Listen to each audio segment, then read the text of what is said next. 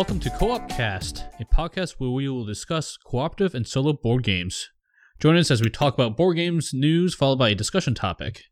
My name's Steve, and joining me today is someone new. I've got Howard with me. Hey, Steve, how you doing? I'm so glad to be here. Really excited about this. Glad you could join. So, I've been listening to the other podcasts since you guys started doing it. I love the podcast that I've heard, so I'm just glad to be here and part of this one. Glad to have you on. So, Colin is still busy moving, and Howard has offered to join me today on this podcast.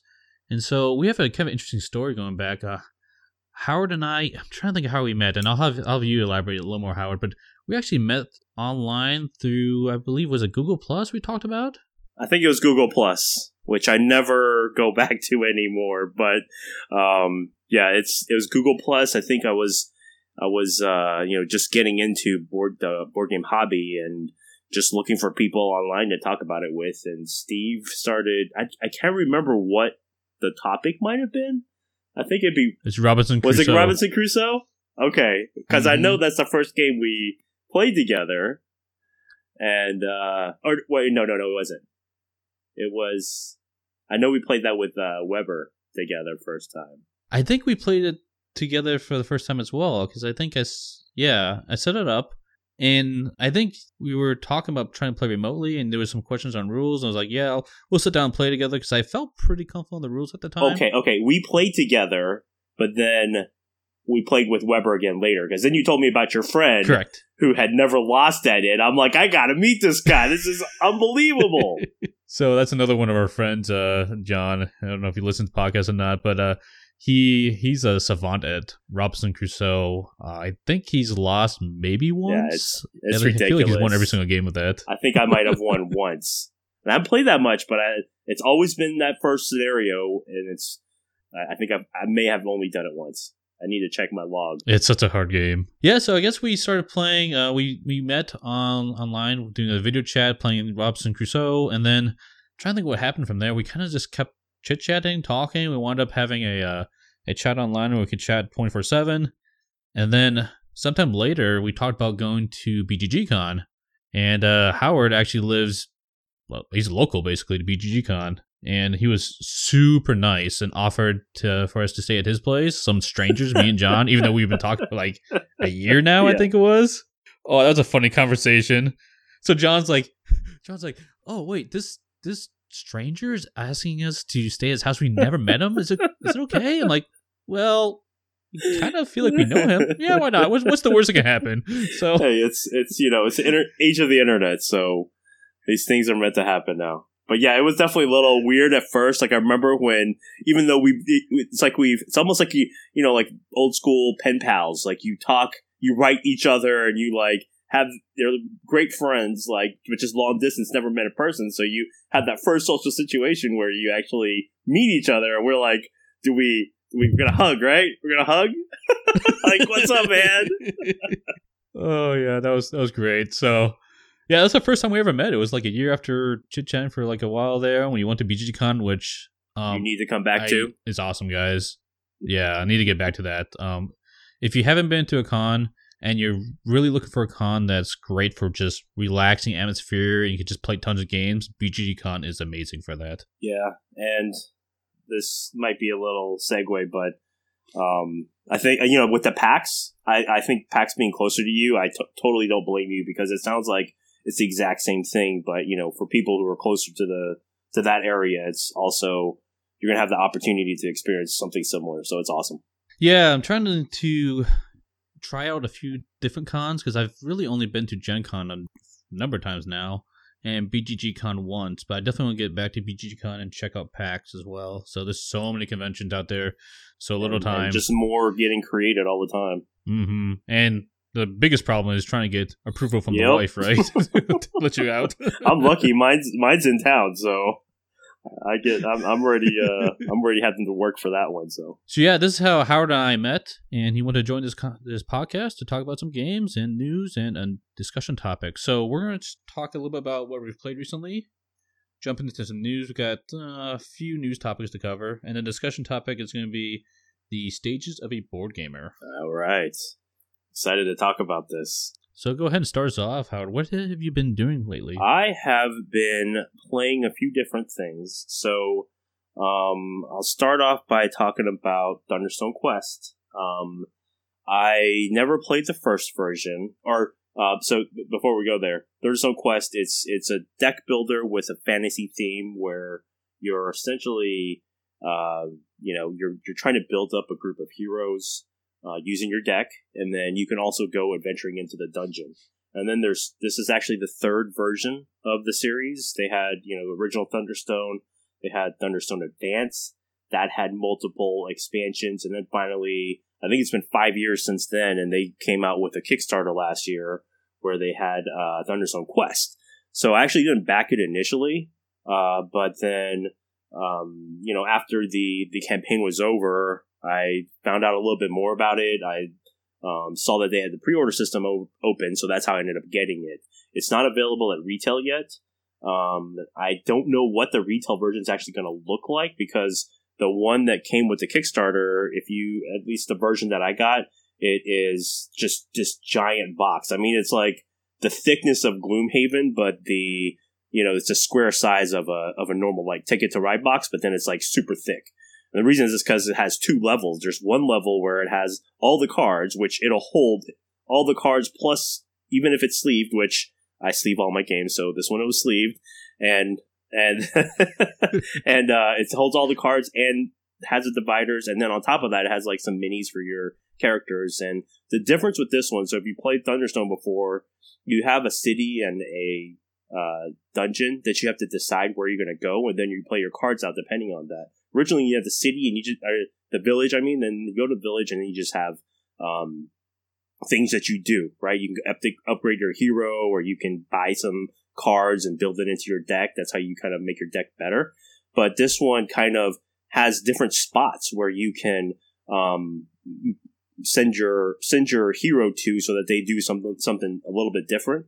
And then the dungeon, they kind of changed and made it to where it's actually, before it was just this row of cards, and you basically just go deeper and deeper into that row. Whereas now it's a grid it's a tile grid that can be changed up. There's a level 1, level 2, level 3. There's multiple tiles, so every single time you can kind of have a different different variety of the dungeon. And the tiles of each level, sometimes they would have different abilities, right? So that's why that's the advantage of having that tile system. So it makes it overall much more streamlined. The original Thunderstone, sometimes you get into this, you have a bad combo of the cards that comes out, because it's Dominion style, right? It's not Ascension style where you just have a big deck of cards and you kind of just take the top one and put it out into this row and you just buy whatever's available. It's Dominion style where at the start of the game you have a predetermined set of cards that you buy from, a pool that you buy from. It's kind of like Aeon's End as well. So but they've streamlined it a lot, because now even if you kind of get stuck, you have things to do always. And even with the dungeon side, having the different tiles and the different layouts, it makes it a lot better. So I'm really enjoying it. Steve knows I'm a big fan of deck building. It's one of my favorite mechanics. You say deck builder, and I'm there. So so this one I'm really enjoying. I've tried to play it with anybody who's interested right now. So do you play this mostly solo, or how with other people? No, so they have it's competitive, and they're supposed to be releasing solo rules. Honestly, the solo rules with Thunderstone Advance was okay. Like, sometimes they have solos that's built for solo, right? That felt like an add-on that's just like, hey, you can play solo too, but then you play it and it's like, it's not that interesting.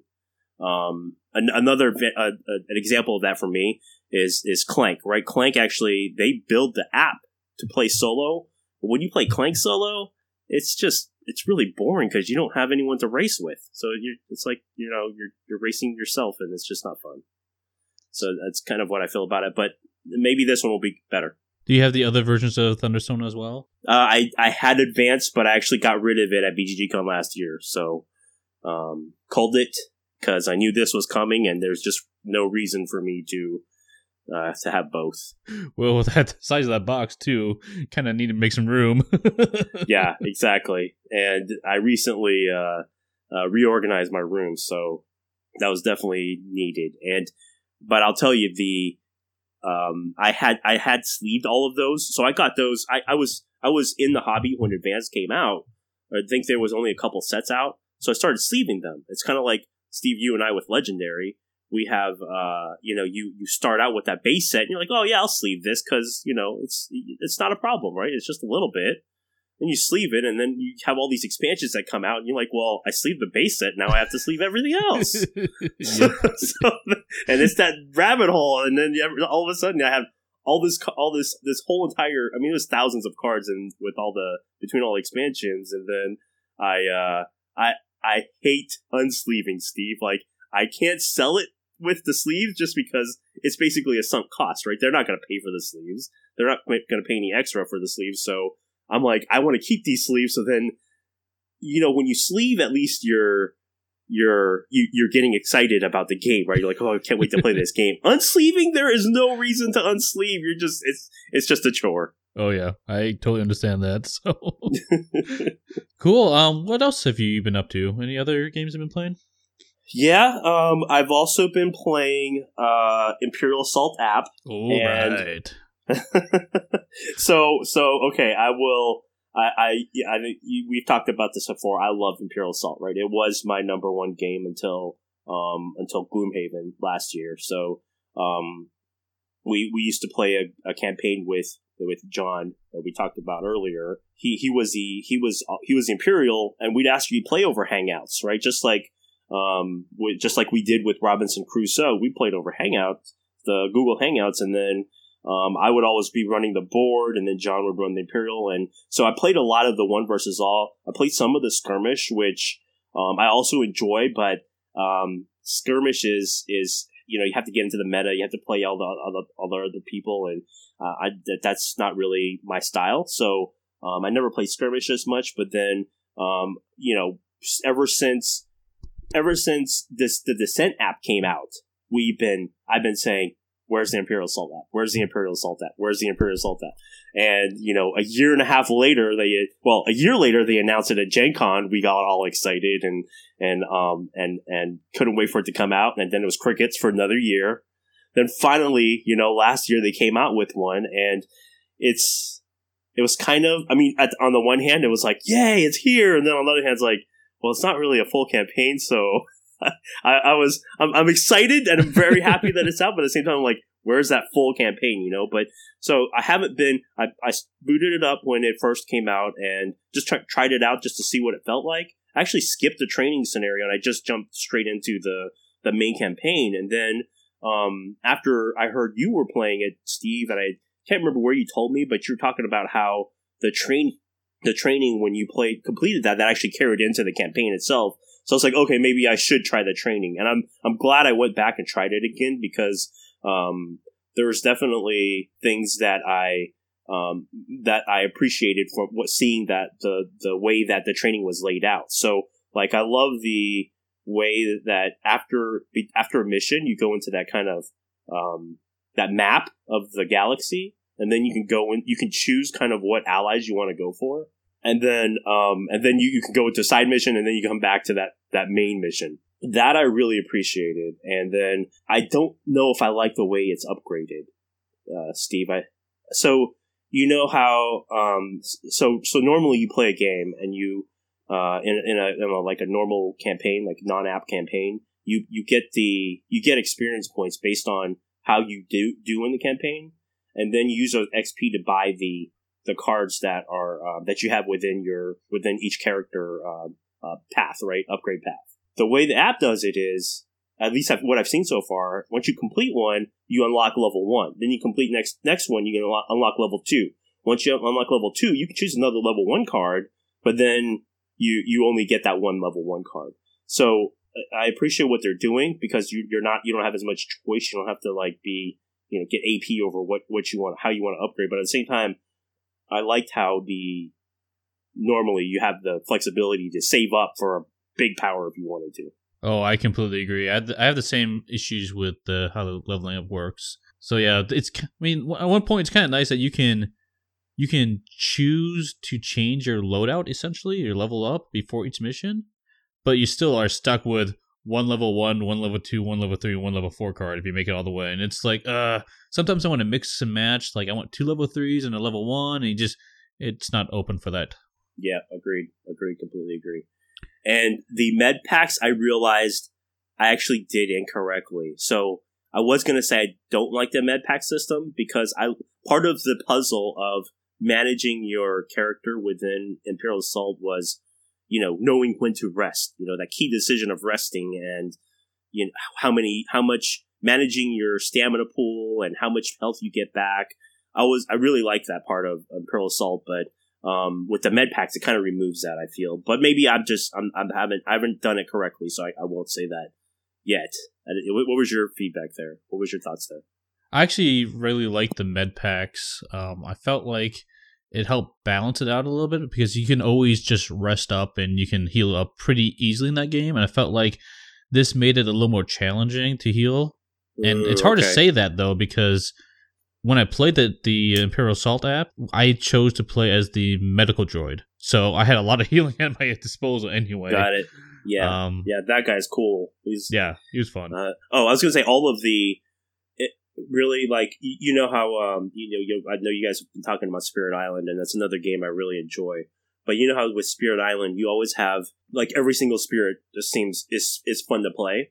Uh-huh. And I feel that with I've played most of the ones from the base game, or at least played with, like, someone who else was also playing it, or at least through the first few expansions, because I was trying to work my way through them. And I think all the characters are really, really well designed, and most of them have been pretty... all the ones I played are really fun just to figure out how to use them effectively. Oh, definitely. And can't beat the theme. I mean, love Star Wars theme, so that helps so much. Absolutely. What about you, Steve? What have you been playing? Yeah, so I mentioned this on the last podcast, and I started up again, but I started getting back into Sword and Sorcery. So I did finish the first act, and my buddy Elijah and I, we were playing through it together as a 2-player game. We decided to do the side quests, and it's not a published side quest. It's one that you print off yourself, but it's called Arcane Portals. And I think it's only like 4 or 5 quests in there, and I'm not sure if you play through all of them or there's some decision splits in there, but we played the first one of that just recently, and this also included a new Wave 2 content that came in. And that was actually really, really fun. The story and how they tie in the narrative and the choices you make in the game, especially in this new side quest, was probably my favorite quest I've played so far of this system. That's good to hear. Yeah, I backed it, and I know we've talked about this previously, but just for the listeners, I did back Sword and Sorcery, and I decided to call it also. Just because I wasn't playing it, I felt like I had enough dungeon crawlers at that point. So what? There's too many dungeon crawlers out there now. It's getting there, Steve. I used to be like that. It's like I love dungeon crawlers, give it to me. But now it's like I always have so much time to play this stuff. So I don't know if I'm always going to play that. So I did get rid of it. So is this? Do the 2 acts tie in together? Do your characters continue to improve from Act 1? Yeah, so I haven't gotten to Act 2 yet, but as far as I know, yes, they continue in the next one. We played through the first act completely before receiving the Wave 2 content. And when I say Wave 2 content, this is from backers. They weren't able to ship everything in one shipment, so they actually broke it up, and that's what Wave 2 is referring to. And this is normally the new expansion stuff. If you happen to back everything, it's like all the bells and whistles. And so that came relatively recently. I want to say like 4 months ago or something like that. I don't know exactly. Yeah, it was at the beginning of the year. Beginning of the year? Yeah. Oh, perfect. Thank you. Yes, you're right. It was the beginning of the year.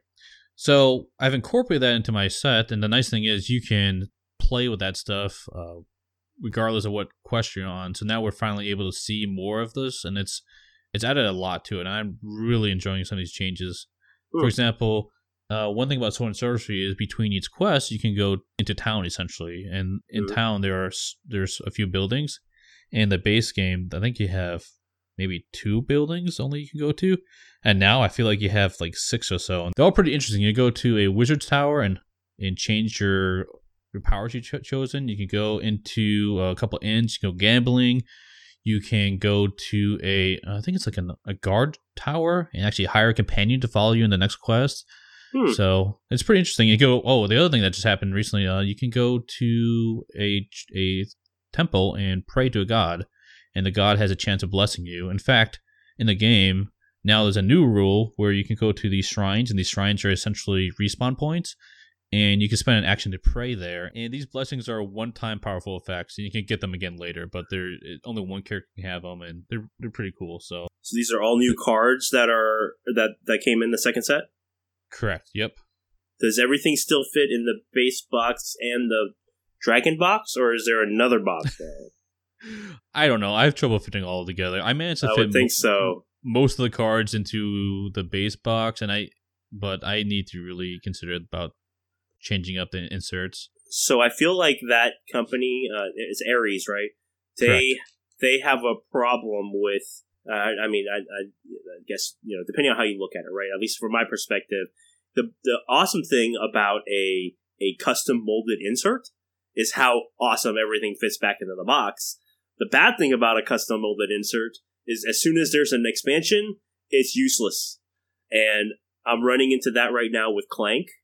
Actually backed a Kickstarter on a Kickstarter project to get a Clank, nice insert, and then Galaxy Defenders, right? The game that they made prior to Sword and Sorcery had the exact same problem, and I ended up with like 3 different boxes, and I was just like, I'm like, I don't want to play it because I don't want to deal with 3 boxes, so it's pretty ridiculous. So, Howard, have you been playing something else? Yeah, the other thing I've been playing, which I know Colin's covered on the channel, is Xayah. And Xayah I backed on Kickstarter originally when it came out and played it and enjoyed it. I think the thing to know about Xayah is that it is complete Ameritrash, right? When I say Ameritrash, I mean it's just a luck fest. You got to know when you're going into this game, you're having an adventure, right? So as long as you're okay with that, then that game is awesome. But if you're going in there expecting balance or strategy or anything like that, which you can't have strategy, but you can have some pretty bad dice rolls, and it's that strategy's out the door. So I played it recently with the new expansion that I finally got to the table, tried to figure out all the new rules, and I think it is better. They have this new market board, which before in the original game, I guess you could have somebody who got a good trade route, because in this game it's basically sandbox space exploration. You can be an explorer and get points. You can pick up and deliver and get points. You can get missions and complete those missions and get points. You can go around and blow everybody up and get points. You can roll a d20 and get a 20, and you can get a point for that. So that's the kind of game it is, and this new expansion does have some things that they've added to mitigate some of that luck. Now you still have to get enough money to buy these things to make your game a little bit better, but it definitely does help, and I like it. I do like it more. And even though it's like I was actually playing this weekend, and I was having a terrible time, right? I was just rolling crappy. I went through an asteroid field, and here's a taste of what the game offers, right? You roll a d20. If you're going through an asteroid field, you get to go into the asteroid field, but on that d20 roll, if you roll 11 through 20, you're good. Nothing happens. You flew through the asteroid field, and you're an awesome pilot. You roll 1 through 10, you're going to get that amount of damage on your ship. And if your ship has is full up with damage, then you blow up, and then you have to come back like brand new. So resetting's actually not that bad, but at the same time, it's still you're losing stuff, right? You're starting over. So it's a crazy game. I do enjoy it though, but again, you have to just be in the right mindset to play it. I want to play it sometime because I do enjoy Merchants and Marauders. That's another game I have. It's not co-op or anything here, but I feel like that style play where you kind of have this open world, you can do different paths and stuff. I feel like that's Xayah, but Zaya Space. Yeah, awesome. It is similar to Merchants, but I still feel like Merchants there is more strategy. Zaya, here's another mechanic you can go with Zaya, right? So just to show what kind of game it is, you could go into a you're exploring space. You have these like hexagon tiles they're large hex tiles, and you can explore an edge of space. Right, once you get to the edge of a board, you can say, "I want to explore." And normally you have to take an action to do that and stop, right? Because you might waste some movement points. But you can sometimes just go, "Oh, I'm just going to go in blind." And most of the time that might be okay. But there's this one tile called Zaya, and the Zaya is the sun of the system of the galaxy. And if you go in blind, you're dead. So, I love that. Thematically awesome. It's a crazy game, but it's fun. I enjoy it. But I do have one major gripe is that the rule book. I'm not a big fan of the rule book. It makes you. It's one of those where it doesn't really flow. The actions, the player sequence, and the things that you can do is like in the middle of the book, like 2 or 3 pages after setup. And in between, there's some random rules, and I don't really know how they decided to put that together. But I'm always flipping through that rule book when I'm playing, because I don't always play back to back either. So coming back and having to figure out how everything works again, I always have a rough time with that rule book. But otherwise, it's a blast. What about you, Steve? What else you got playing? So the other game I played recently is Firefly Adventures. So this is a relatively new game from Gale Force 9, and it's based upon the Firefly IP. And my gosh, I love that show. So when I heard that they were coming out with a cooperative board game based upon that show, very interested. And then I heard that it had a stealth mechanic in there, kind of. And I am a huge sucker for anything with a stealth type mechanic in it. I was sold. And I was actually fortunate enough to sit down at Gen Con last year and try this out with a demo with my brothers with me too, and we actually really enjoyed it. So when it came up on pre-order, I went ahead and pre-ordered it, even without reading the rule book, and it came, and yeah, I played it a few times now, but just recently is the first time I played with my wife. So it's kind of an interesting game. It could be played scenario-wise, so just one game at a time, or it could do a campaign where you choose what missions you want to go on. And what I mean by that is most campaign games, you have here's the intro scenario 1, then you go into scenario 2, scenario 3. It's not like that at all. You can choose, hey, I feel like starting with this scenario first and this scenario second. It is actually a little bit of strategic choice between those, how you want to approach those. Do your characters improve in between? They can, because you have X amount of money, and as you do jobs, you'll get more money. You can go buy more stuff, so you'll improve with gear you have, and you can have a maximum of 4 gear. Sorry, Steve, I'm sighing because this game sounds cool. I really want to play it, and I own it because you were telling me about it, and I was like, this sounds cool. I want to get it, and I pre-ordered it. I've just been struggling with. I don't know where to start, Steven. I think you did the demo, and I'm jealous of that, but I think you need to demo it for me sometime. Yeah, so I think what you're hitting at is what I've heard a lot online is the rulebook, and I agree with the statement, is actually pretty horrible. There's typos in it and stuff like that, and the flow of it is it's not good. Well, I just get confused on where to start. That's where, and I know they have the rule book, and then the rule book you have the scenarios, right? Each scenario is like an individual sheet with a front and back with how you set up the map, and then I guess with the other things you set up on the map, and then on the other side it just gives you the instructions on the word instructions on the setup. But still, I'm like, I don't know where to start. I don't even know which scenario is the intro scenario, and I know you said that's kind of sometimes a bad thing, but I'd like at least an intro. What? Tell me what I need to do. That's where I'm lost right now. I've heard that from a few different people actually online, where they would have liked to have a short training scenario, just get your feet wet. So that it could really help with that.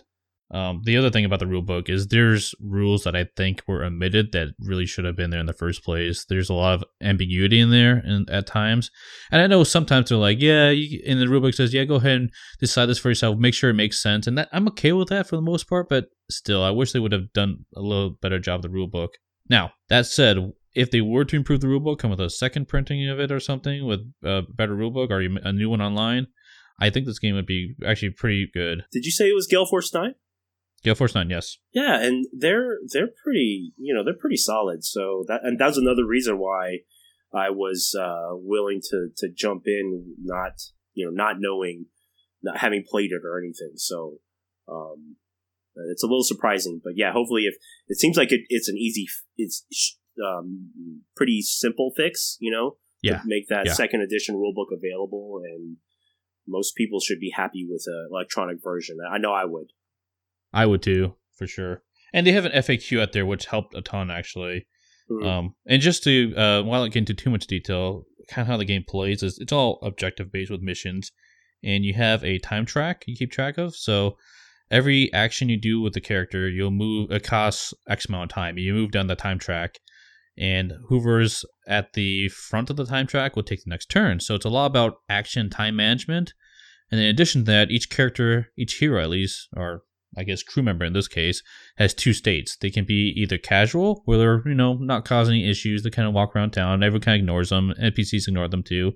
And then at some point they go into heroic mode, where they can do awesome feats and everything, but now the NPCs will come after you. So it's a lot of like, do I go in heroic mode now so I can do this really cool test, but then this NPC might see me and come after me, and then if you take out NPCs, they actually, you put down a body token and you have to actually hide the body tokens around, so it's a little bit Splinter Cell-ish in that regard. So I don't know, I'm enjoying it for what it is, and I'm quite happy with it from a gameplay perspective. And I actually did pre-order the expansions, but I do wish the rulebook was improved. You didn't mention the coolest part about this, Steve. What's that? The all the little boxes that are in the game that hold your bits convert into the map and the buildings on the map, including the bottom of the box. I thought that was super cool. I can't believe I forgot to mention that. You're exactly right. So what this game is, the game actually has 3D buildings in it. And you're right, the bottom of the box is a building. So you actually move around this 3D terrain, essentially. It kind of gives a cool feeling of line of sight, where like peek around corners and having a gunfight. Because, Firefly is a little bit of a Wild West theme going on there. The one negative I'll say about that, like the coolness factor on the table presence is really neat. But I find myself having to stand up quite a bit on the table, which I stand up anyway while I play from a lot of my games, because I don't know, I'm kind of weird that way. But you will have visibility issues, like literally visibility issues at times. We have to look over the wall of a building to see what's going on. That's interesting. Yeah, it almost makes it like a miniatures game. A little bit, but this is definitely still a board game category for sure. Right. So we've been talking about recently played games quite a bit, and we're going to move on to some news now. There's a few games I want to cover. The first one I want to talk about is Blight Chronicles Agent Decker. So there's not a whole lot of information about this game, but what it is a solo deck builder, so that should pique Howard's interest. Absolutely. And it also has a stealth mechanics that piques my interest, so I had to throw this in the podcast. Yeah, so Steve, I you had the show notes, so I was looking through some of these, and I wanted to have at least some feedback on some of them. And this one, I exactly it. I saw solo deck builder, and I was like, oh my god! And actually, I started putting my own kind of like height meter, and I'm going with a four point system. And this one was a 3, and mainly it's a 3 because I don't know this company, right? I haven't heard this company before. And then, but it's a solo deck builder. I was like, oh my god! But then I saw the art. I started looking at it. There's a preview for somebody from one of the Dice Tower guys on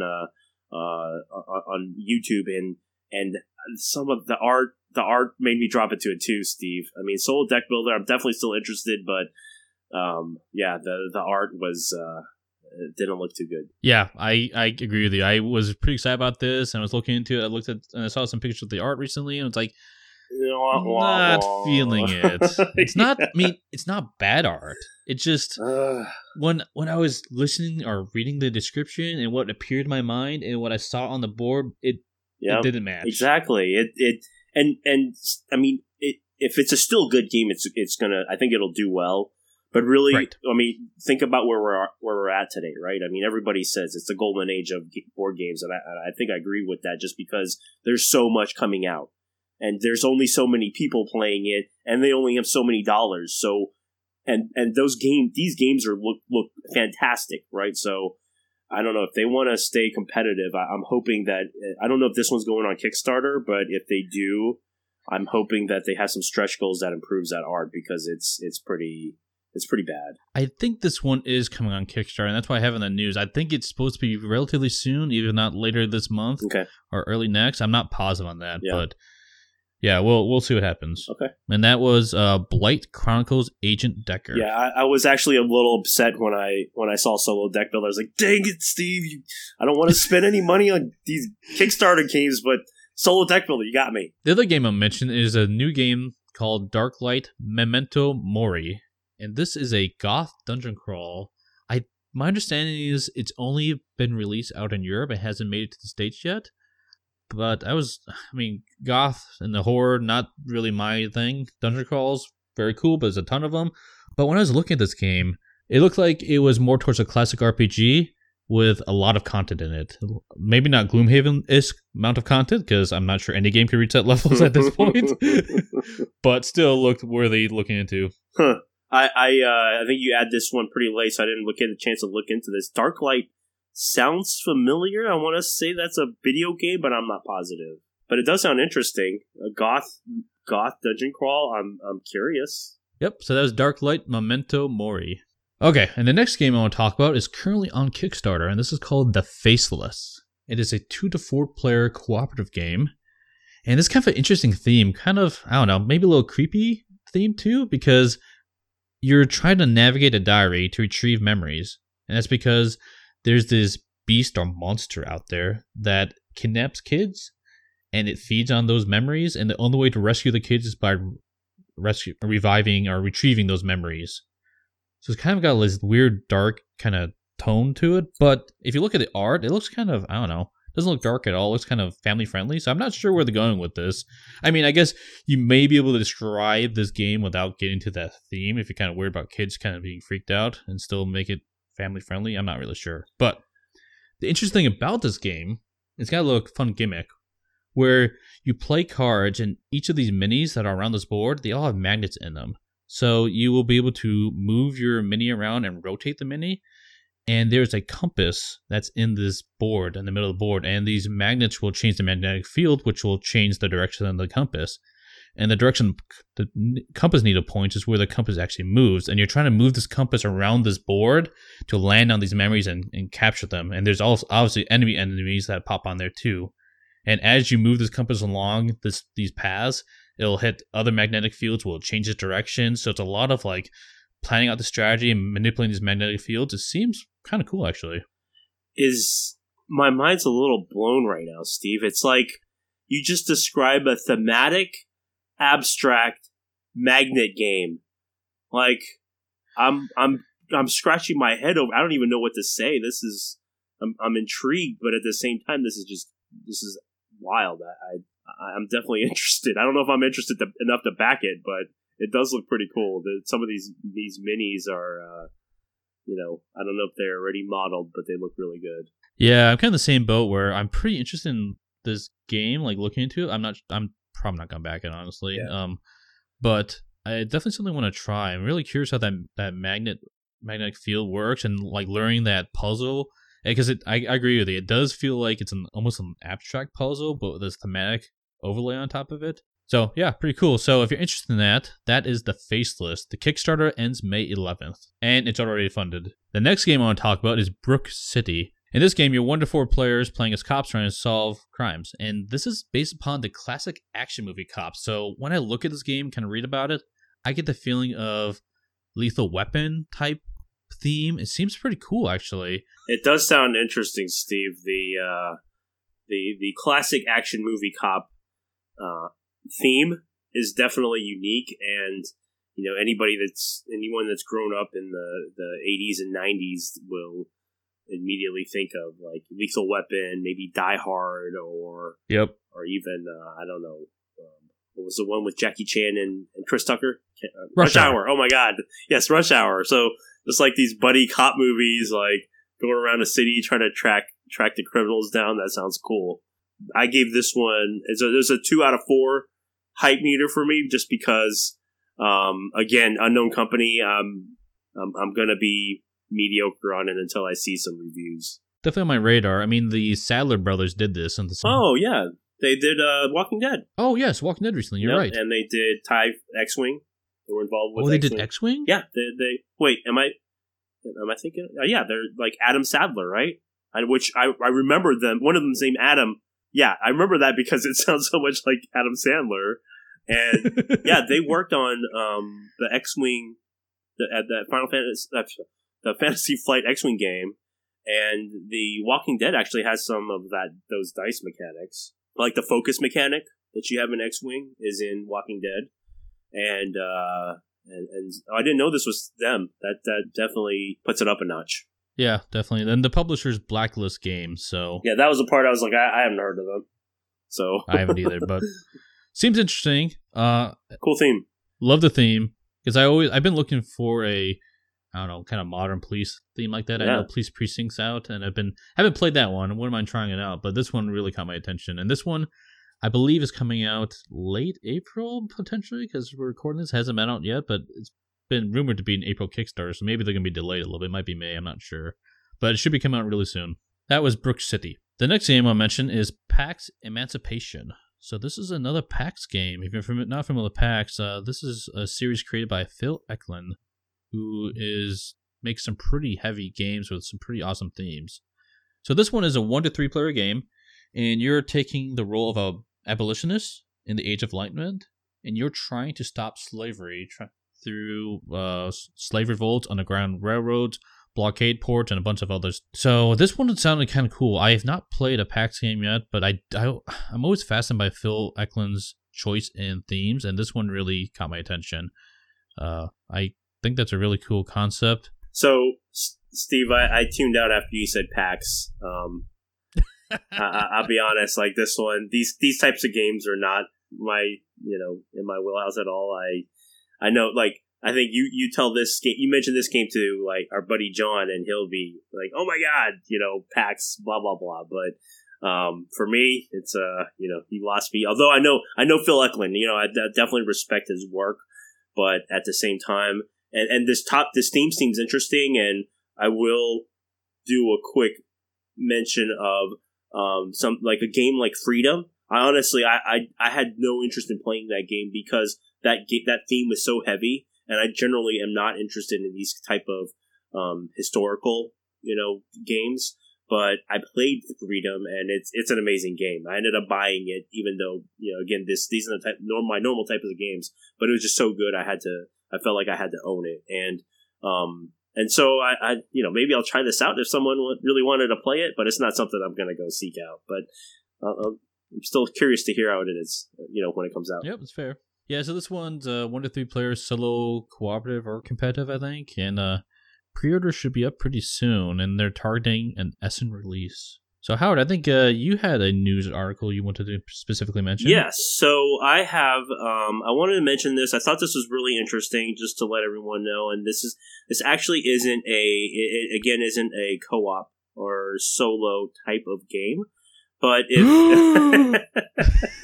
I know. I'm sorry. I know. I play other kinds of games. I'm sorry.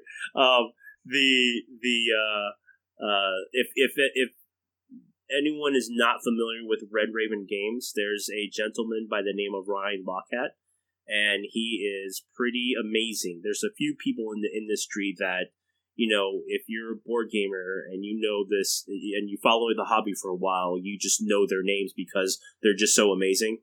And Ryan Lockhart is definitely one of them. He is, he owns Red Raven Games. He is not only, number one, he's in the past, historically, this company has always gone through Kickstarter.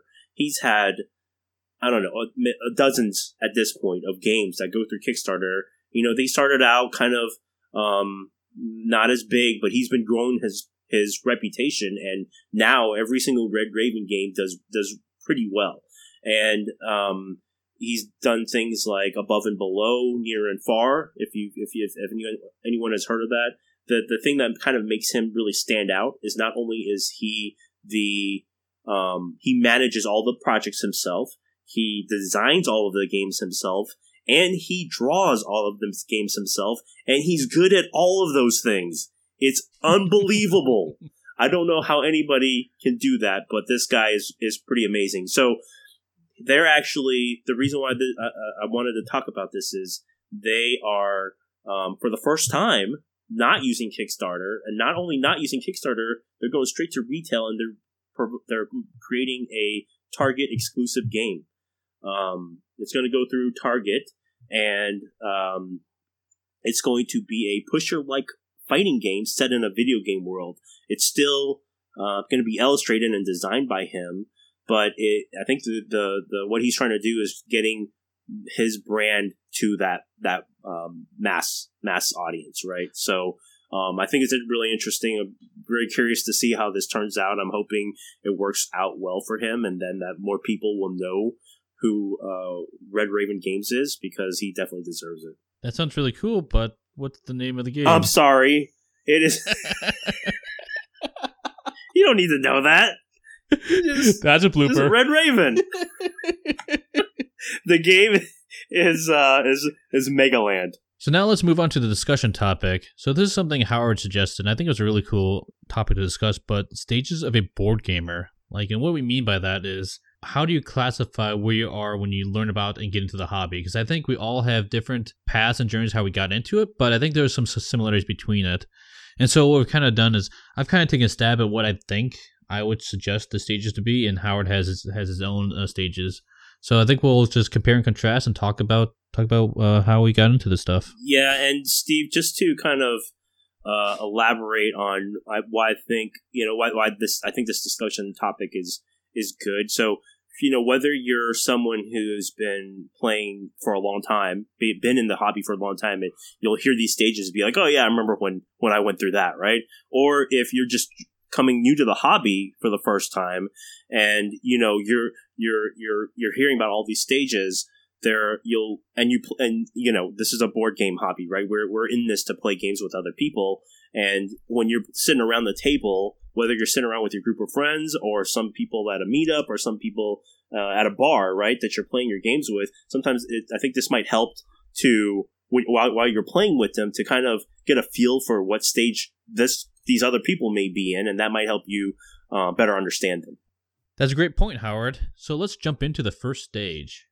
Sure. So, Steve, the approach I kind of took is I actually, so going back to when I started out the hobby, I actually found an article, I think it was either on Reddit or somewhere, where they went through the stages, right? And at the time, I was brand new to the hobby, and I was like, okay, I guess I'm here. I'm probably a newbie, and then there's all these other stages, and then I kind of just, at that point, I just kind of read it and just kind of moved on, right? But then now I've kind of progressed since then. And then that's why we wanted to talk through this. And stages that I'm going to go through are going to be based on that article that I found. So there's actually articles online that there's multiple people talking about it, and I think that's a general alignment around, or the general consensus around what these stages are. So I'm kind of I'm going to be talking through those stages, and Steve's essentially matched kind of lines up with that in some respects, but it's more personal. From his perspective, so I think the compare and contrast will come through that as well. So the first one is Blissfully Oblivious, and for me that was prior to 2012 because I have pre-board game life and post-board game life. And pre-board game life, I've always loved games. I've been ever since I was little. I've loved video games. Got into PC games, Xbox, PS4, all that stuff, right? I love that. At the first stage, is basically you don't know anything about board games, right? Or if you do, it's just the ones that you see at Target or Walmart or whatever. What do you think, Steve?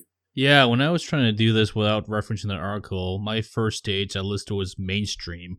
And that was kind of the same concept where you really don't know anything about the modern board game hobby, I'll refer to it as, but you're familiar with, growing up with Candyland and Scrabble, and Monopoly, all the ones we're familiar with. Sorry, exactly. So that was my number one, just, only really knowing what's been presented to you from the mainstream media. I agree with that. So what's stage 2? Stage 2 is discovery. So you just found out about the hobby from a friend or online. you kind of like this idea of not just this mainstream, you just roll some dice, you move your thing on a board, okay, boring. Like, who wants to do that unless, you have nothing else, nothing better to do.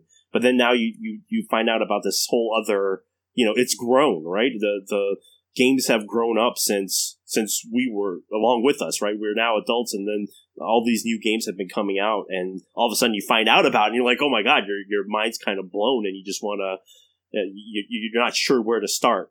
For me personally, this was around the time that I had my daughter, my first child, and she was really little, and I was still playing video games, but at the same time, when I found out about the hobby, which actually was from a tabletop, right? Will Wheaton's tabletop, which I think a lot of people, or at least I hear this a lot, where people's like, oh, tabletop, that's just that it's a crappy show or whatever. But at the same time, there's a special place for it for me, because that's actually how I got into the hobby. I found this video on YouTube, and I knew Will Wheaton from Star Trek and the Guild, right? So he's someone that is a big personality that, I was like, okay, I'll watch this. And it's like, oh, this looks like fun. And I ended up getting the Small World was my first hobby game that I got into, and thought it was a blast. And that's where I started jumping into YouTube, watching more tabletop, found Dice Tower, found Board Game Geek, trying to figure out how to use Board Game Geek. I think we've all been through that. Found Reddit, Board Game Sub on Reddit.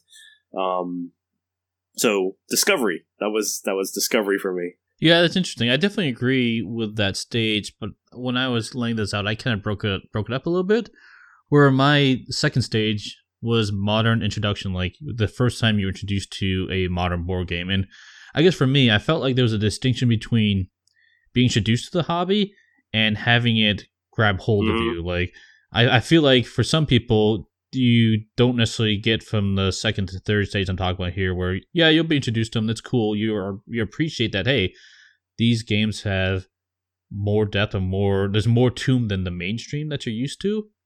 But that doesn't always result to them being more aware of the hobby, just whatever's being introduced to them. And my third one is about awareness, where I find Board Game Geek site and learn about Kickstarter, learn about all these Reddit feeds and all these YouTube videos, and that's where you get really deep in the hobby, trying to navigate all the information out there. You're right, though, Steve. I didn't think about it, but there's definitely a branching path there, right? And I think that's another phase, and not everyone's going to continue through all these phases, because at least most won't. I think most of these phases would apply to us as alpha gamers, right? The people who have gone into that awareness stage and are interested in finding out more, versus the ones who your buddies who, okay, yeah, that's a cool game, yeah, I'm good with it though. It's like I don't need to know more. I don't need to own any more.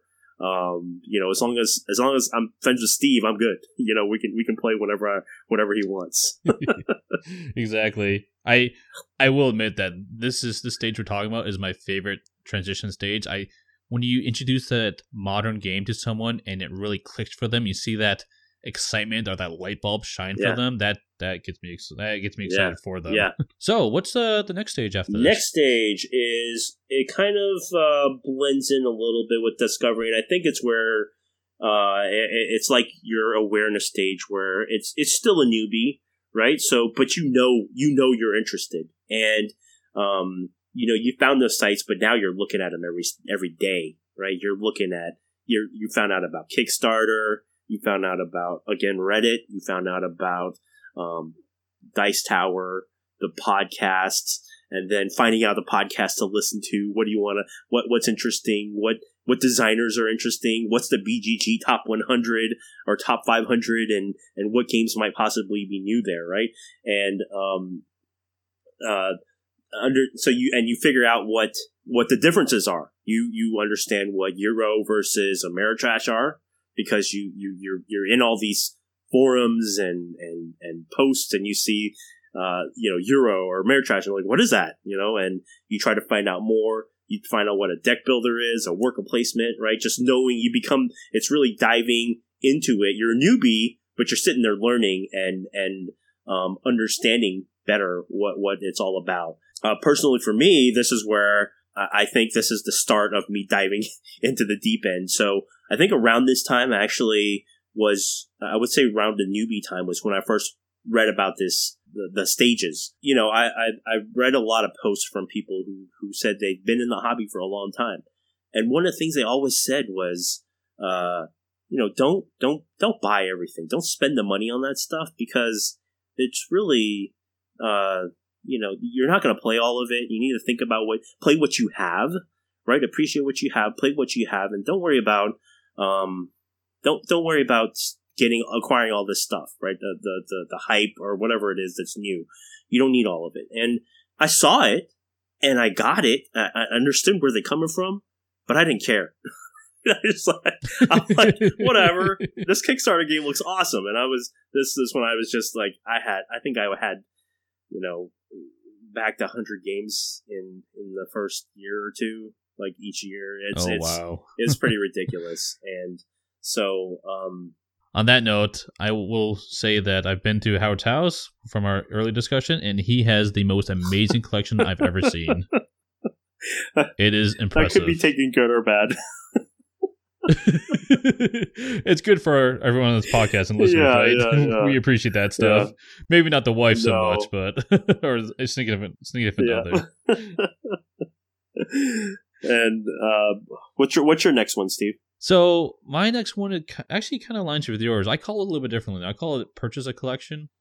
So I feel like after you're aware of the hobby, the next step is just buying and acquiring. And I feel like that kind of aligns with yours in that you just start buying whatever you feel like that interests you. You kind of like you don't have a good sense of direction yet, but things you're interested in, you just go ahead and acquire it, and you just start building this collection up at some point.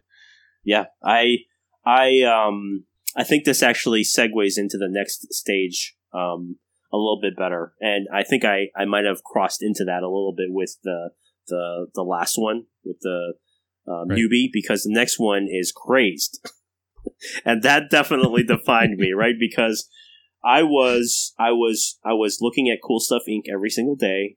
I was watching their clearance section. I was watching the miniature market clearance section. I was watching Kickstarter. What are the new projects that came out today? What's about to come out?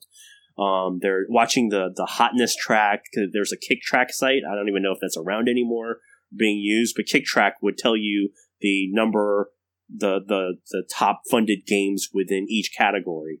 And I looked at Kickstarter. I looked at BGG, like I said, the BGG top 100 to 500. And I'd basically go through that list and look at every single one that I think, oh, I might like that. Oh, I might like that. And then I would get it. Like I'd wait a while, I'd get a bundle, and then I'd get them in, and the wife would be seeing every 2 weeks or so, like, oh, there's another big box for you. Like, yeah, give it to me.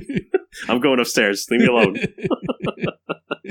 So it was that. I definitely got crazed, and I think this is a good time to talk about how Steve and I are definitely very different gamers and different approaches.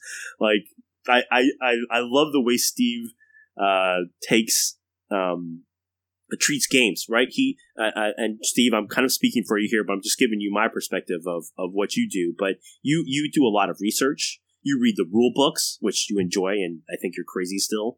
But it's definitely a sickness, and I just don't get it. But I actually wouldn't mind that sickness. Like, I don't know if you can give it to me, but you do your research up front, and then when you get a game, you know you're gonna like that game, and then you spend time with that game. Like, the plays of the games that you love are just blow my mind. You're definitely about depth and rather than breadth. And my approach is just breadth, because I'm just like, give them all. I want to try it all. I think it all looks good, and and then so yeah, I got crazy. Yeah, and I will elaborate a little bit on that. That kind of ties it to my number 5, which is comprehension of your taste.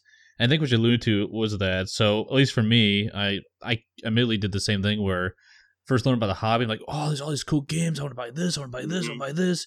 And I just felt like I didn't have a ton of funds, and at the time, but I still don't have a ton of funds either. But I I wound up buying probably more than I should have, and I kind of wish I had the advice up front, be like, hey, don't worry about getting all these new hotness stuff. There's always going to be new stuff coming out that might interest you. Go and take your time with it. And kind of what you're alluding to now, Howard, is the point I was saying here is the comprehension of my taste. Like now I feel like I've played enough games where I know what my tastes, what I align to, what my wife will like, what my people around me will like, and I kind of have a decent confidence around if I buy this game, it will see play or not. And that's where I wound up deciding my purchase around. Yeah, and I admire your control, Steve, and I definitely try to emulate, although I think I still failed terribly at it. That does. I don't worry. I wish I could play more games like you do too. So the grass is always greener. Exactly. that does go into the next phase, which is it's realization, right? So Steve, I'm going to provide some links where you can add into the show notes. There are sites that have this defined, and the definition of the site that I got this from is realization. It's reality starts to set in, or you're going broke. Either way, you realize it's hard to find the people in time to play games at the rate that you are buying them, and that's exactly it, right? Because I got all these Kickstarters, and there's a big problem with Kickstarter, okay? And it took me a long time, and it was a costly lesson to learn. And again, I was told this up front, okay? So I don't have anyone to blame but myself. But I backed all these projects, and most of them were funded successfully, and they delivered, right? So I was pretty lucky there. But I still have one or two that have been a problem, but most of them were good. But at the same time, once they're delivered, like you got to think you get a project, and most of these, best case scenario, you're getting them 6 months down the line. Worst case, it's going to be years, right? So most of these games, by the time I get them, my interest is definitely waned, right? And it's only the really big ones that your interest kind of just carries through. And the ones that are, not, you weren't that excited about in the first place, it's not, you don't, once I get those games, I'm just like, okay, yeah, I'll play those later. And I never get around to them just because I'm already moving on to the next thing, right? And I'm sure I'm not the only one that's going through this, but I think if anyone's out there looking at Kickstarter, all the time and thinking that they're going to play all these games, I don't think you will. Maybe you will, and you're better. You'll be better than I was, but I've definitely learned that with Kickstarter, for the most part, I'm proud to not have as many projects backed, even though I still do back them. For the ones that I know I'm going to get, like one I'm really excited about right now is Batman, right? The Batman Gotham Adventures game, and I've wanted a good Batman game ever since I started the hobby, and it's never it hasn't happened yet. So I'm hoping this is my Grail Batman game. So that one I'm really excited about. But really, it takes something like that to really get me to back a Kickstarter game these days. Or if it's a proven company with a game that I already know I like, I'll back it. But then otherwise, in the most case, like what we were talking about in the news, if I know that it's going to, it's probably going to come out, right? Like the Block City, right? You already said it's funded. I'm like, okay, I'll just wait. It's funded. It's going to come out. I'll just wait until it comes out and see what the feedback is. If I can't get it, when it comes out, I'm sure I'll be able to get it sometime. Spirit Island was like that. I knew that, there was some buzz around. I remember you talking about it, Steve, but then, I was like, okay, well, it looks cool. We'll see. And then when it came out, it's like, oh, that sounds really cool. So I was able to get a copy.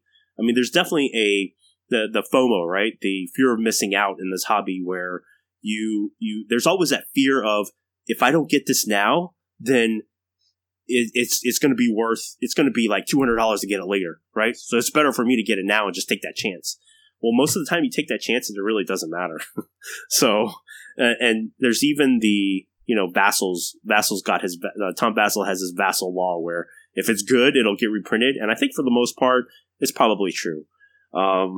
So that's kind of a realization with Kickstarter. And then on top of that, I talked about with BGG, top 100 and 500 and going through all those games. I mean, I got all these games, and realization, part of this realization phase is really understanding what kind of gamer you are, right?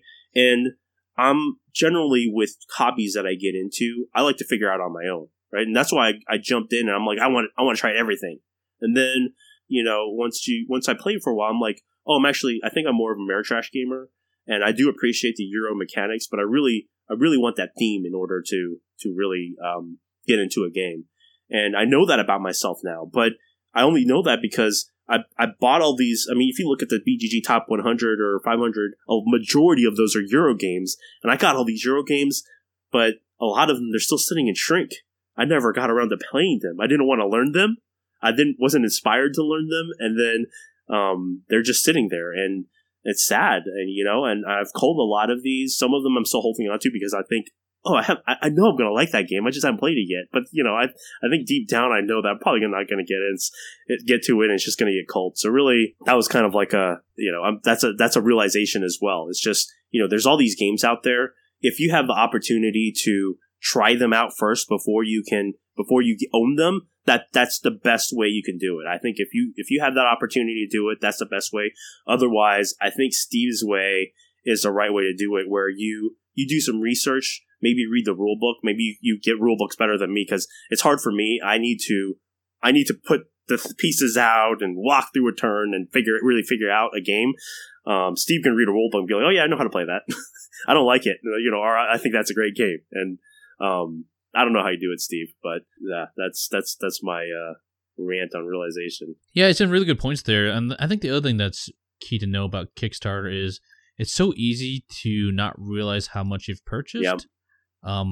Because you back something, and like you said before, there's a significant delay between when you back it and when you actually receive the product. And during that whole time, there's new stuff coming out. Oh, yep. I want this. Oh, I want this. I want this. And at some point, you get to the point where like it arrives at your front door, like, oh wait, I backed this. That's right. And oh man, I have how many games coming now? Oh, okay. I need to cut back. So, but I think we've all been there, and I mean, I wish there was a better way of knowing your tastes other than buying these games. If you're lucky enough to have a library near you, I mean, I know for you, Howard, you're pretty fortunate having a Mayhem near you. That's Madness. They actually don't have a library though. There are some other game stores that have it. The nice thing about that one is that there's so many gamers that go there. You can just go there and just walk up to somebody and say, hey, can I join in? And you can play some games. But there is another place that we had that I have here. It's a club. It's called Dallas Gaming Monthly. And once a month, they actually have a whole weekend where you can go in there. They have a whole library of games you can play, and people that frequent that all the time. So there were opportunities. I didn't like it as much because I think if I wanted to play the game I want to play, I still had to sit down and learn it. And at that point, I'd be sitting there trying to learn a game versus playing games with somebody else. You know what I mean? So, but yeah, I think I completely agree with you, Steve. If there's any opportunity where as a new gamer you're trying to figure out what do you like, I think if you look for opportunities where you can rent a game or try it out without buying, that'd be optimal. So what's your next stage? The next stage is embracing. So you have now you understand your taste. You've accepted that you're going to be a board gamer for life. And you know what your friends and family will tolerate. And wait, this is for life? I didn't read that fine print. You got you now, Steve.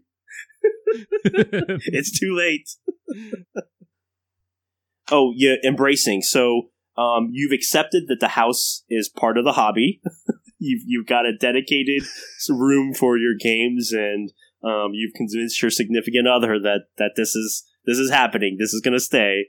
And then you're also culling. You've learned your taste. You know what you like. You know what you don't like. You know what you're not going to play, right? And sometimes it's hard because you have that game that maybe it's sentimental. And I think that for me, that right now might be Catan. I remember I have lots of I really enjoyed that game. My wife still really enjoys it. So that's probably one of those things. Even though I'm probably not going to play it that much, but at the same time, I can't cull it because it's Catan. So. Right. So the I think that's just acceptance, I guess. Yeah, that was ties into my next stage as well. I labeled it culling and trimming of your collection. You're at the point, you've got a nice collection, you kind of know what you want. Well, now it's time. You're reaching your max size of your ideal collection, or maybe you just have enough of these games you're not going to get played, and you wind up starting to cull them out and kind of replace them with stuff you know you're going to play. Yeah. So, yep. Agreed. Yeah, and I think this one actually, this other point I want to talk about actually isn't in the stages that I was referencing, but I almost feel like right now I'm in that embracing, but I'm also in that I'm kind of curmudgeon-y. I feel like a curmudgeon sometimes, because I'll play a game that I don't enjoy, and I know I'm not going to enjoy it. So, or if I just hear about a game, I'm just like, I don't want to play it. Right. Whereas I feel like when I first got into the hobby, I'm like, yeah, I want to play it. Yeah, that sounds awesome. I don't care. I want to play everything. But now I'm at the point where, like, well, I know I don't like that kind of game, so I'm not going to play it because I don't want to waste my time playing that. So that's where I get the curmudgeon from, because, it's like, no, I don't want to do that. But sometimes I feel curmudgeon-y. Yeah, that's a fair point. I think I've felt that as well, maybe to a little bit lesser extent, because I've had some interesting experiences where, like Small World, for example, I didn't think I was going to like it, but I sat down and played it and I actually wound up loving it. And same thing with Chaos and Old World.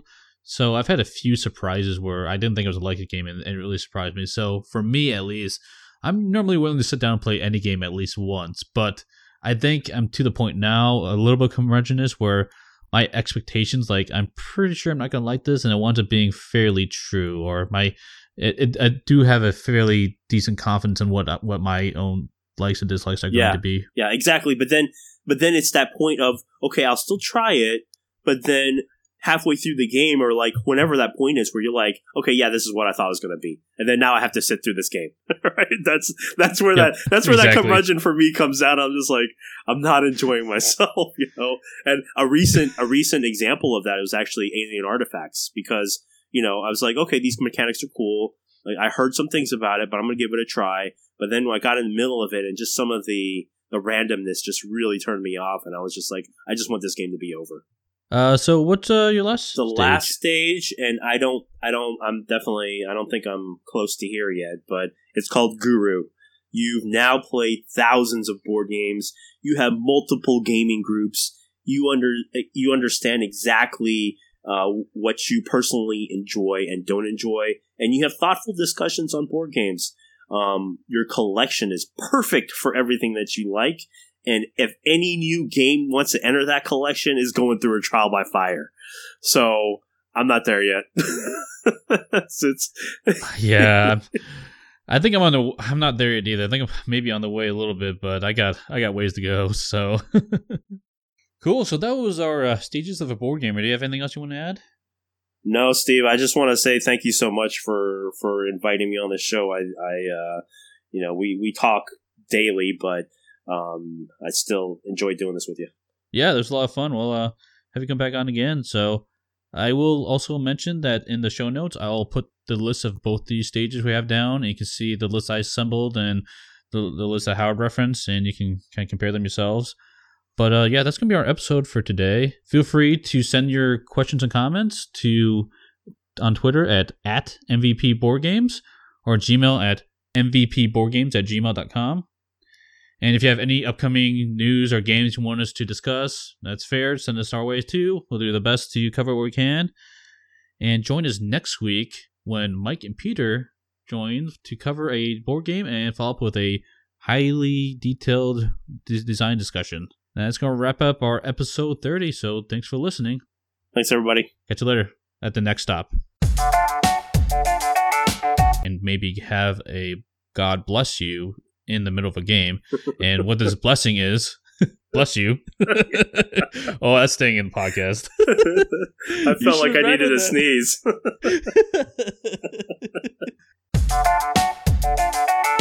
That's a great point, Howard. So let's start in with the first stage. Or I told you I was going to screw up way more than you. No, I like it. I'll worry about this. Okay, I gotta ask, but I does everyone else have that vision in their mind that when they get old and retire and they're like in an old folks home, we're just gonna all retire at the same old folks home and play that board would games? be amazing. Oh my god, yes, we just pool all of our collections together and our retirement funds, and we just play games all day, and we go to Essen when it comes around in ChenCon. How awesome would that be? There you go.